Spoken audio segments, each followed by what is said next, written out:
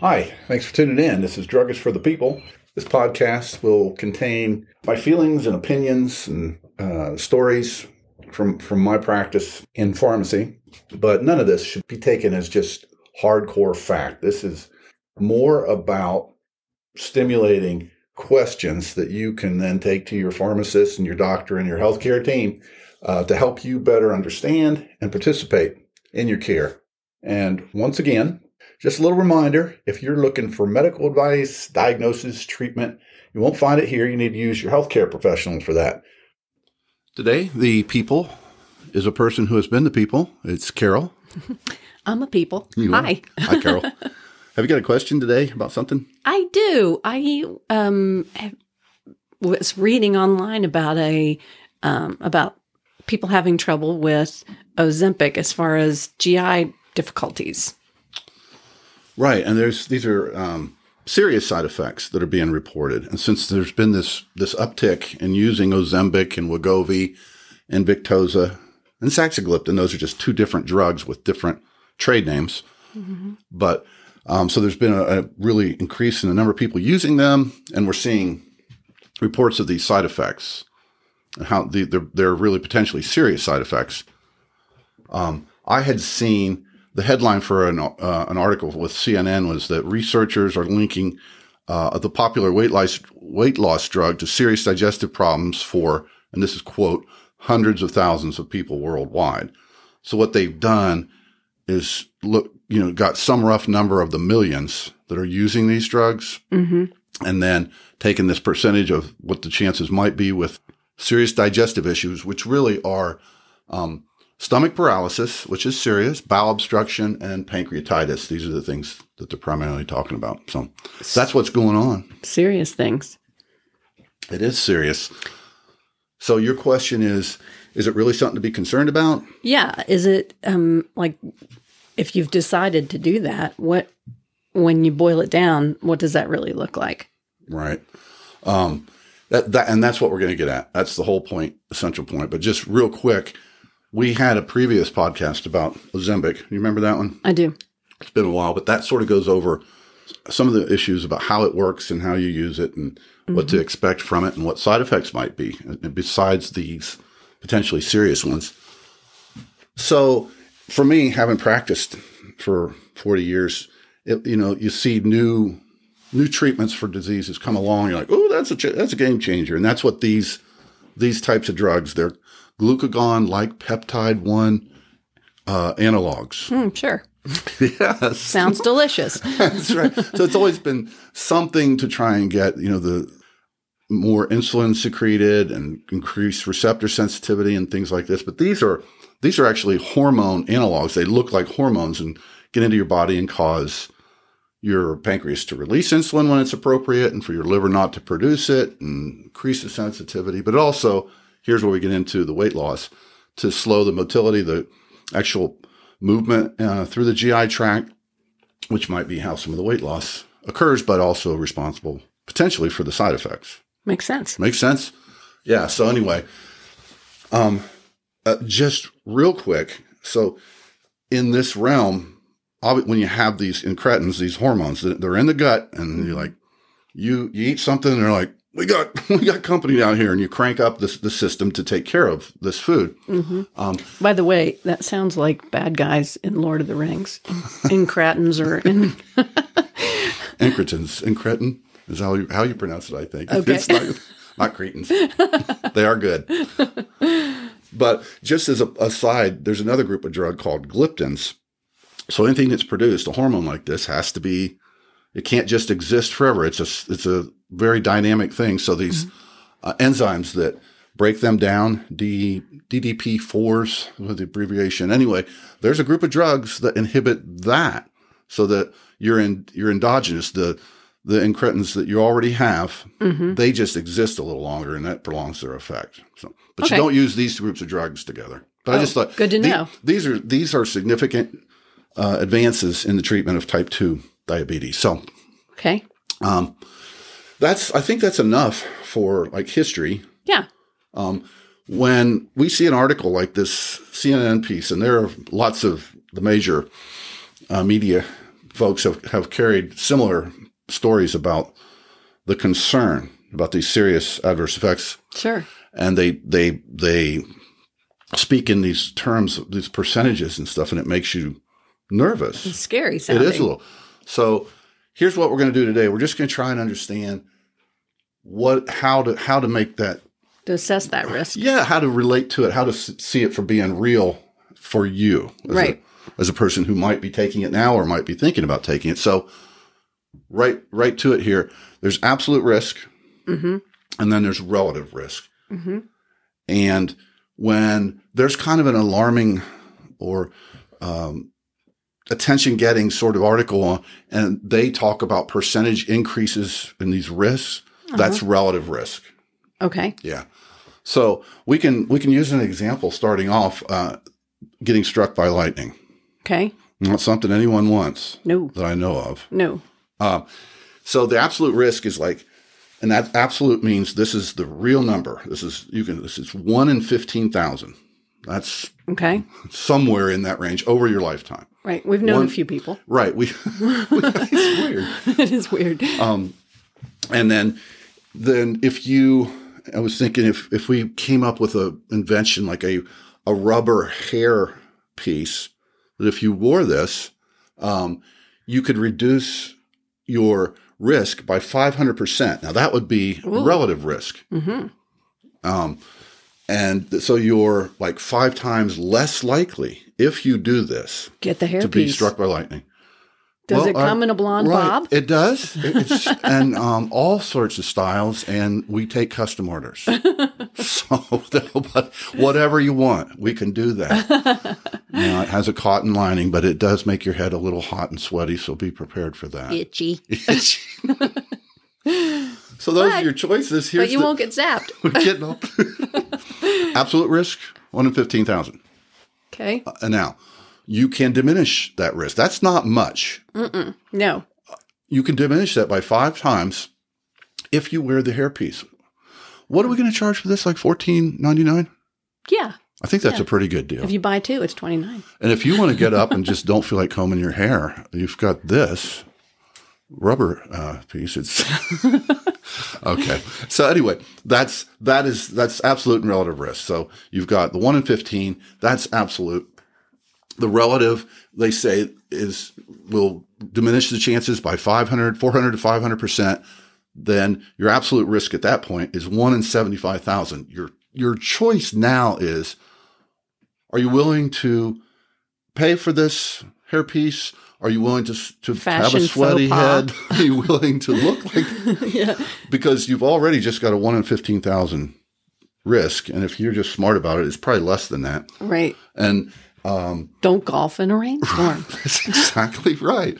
One time I was mowing the lawn and it was going to rain. I thought, I'm going to run this mower over the lawn real quick. And like 2 houses over, lightning struck and it shook the ground. I was off of that mower and in the house pretty quick. I remember that. But that wasn't real smart. So anyway, you can diminish your chances. You can decrease your absolute risk if you don't do dumb things like that. Yes. Yes. So when you're in terms of drugs, if there's things that you can do that don't involve taking a drug in the first place, that is also a reduction in your risk, right? Reduction in the risk of an adverse event. Absolutely. Right. Potentially. Now, again, here is where we talk about very often this risk-benefit thing, where you talk about this with your doctor and whoever, your healthcare people, your pharmacist, and if this involves your family, to really try and get a handle on what am I getting out of this? Like these drugs that we're talking about, these incretin analogs, they really are very effective at managing diabetes, can diminish the risk of major cardiovascular events, and they can also result in weight loss.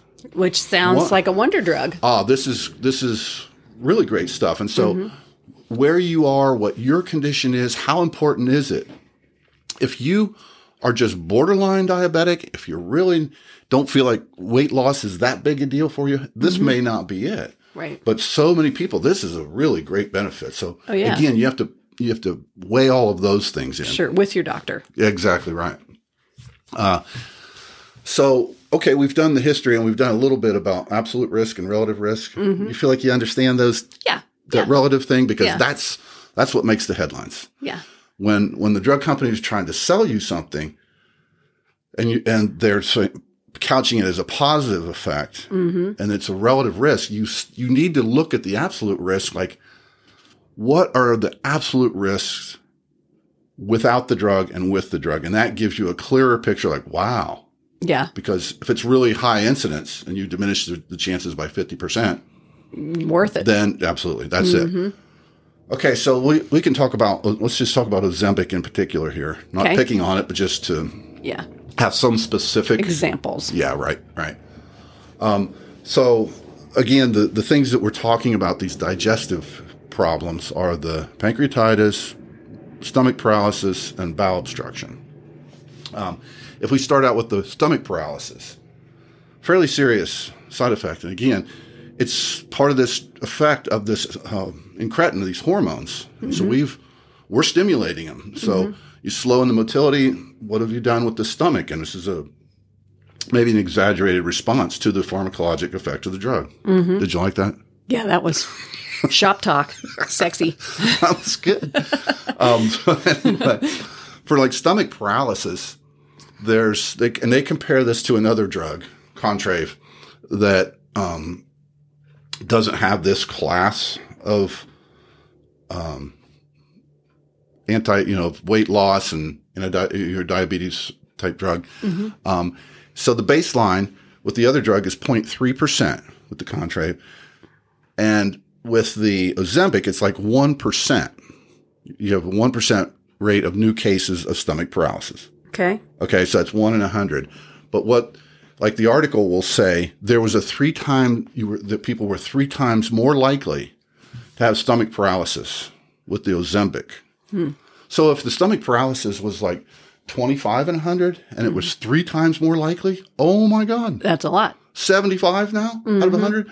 But in this case, it's 0.3%, not a person. 1 in 300. Right. And so when you increase it 3 times from 0.3, it's less than 1% still. It's not even 1 in 100. Okay. So given all these positive things you can get out of it, and the doc and yourself, like, have you had pancreatitis before? Well, this might not be a good thing for you. Have you had these kinds of GI issues? Have you had diabetic gastroparesis where you've already maybe had this kind of experience? Maybe not a good choice. So again, you try to avoid them given your history and condition. Sure. That seems a little bit common sense. Well, it is. You can look at it that way, but it can also be missed.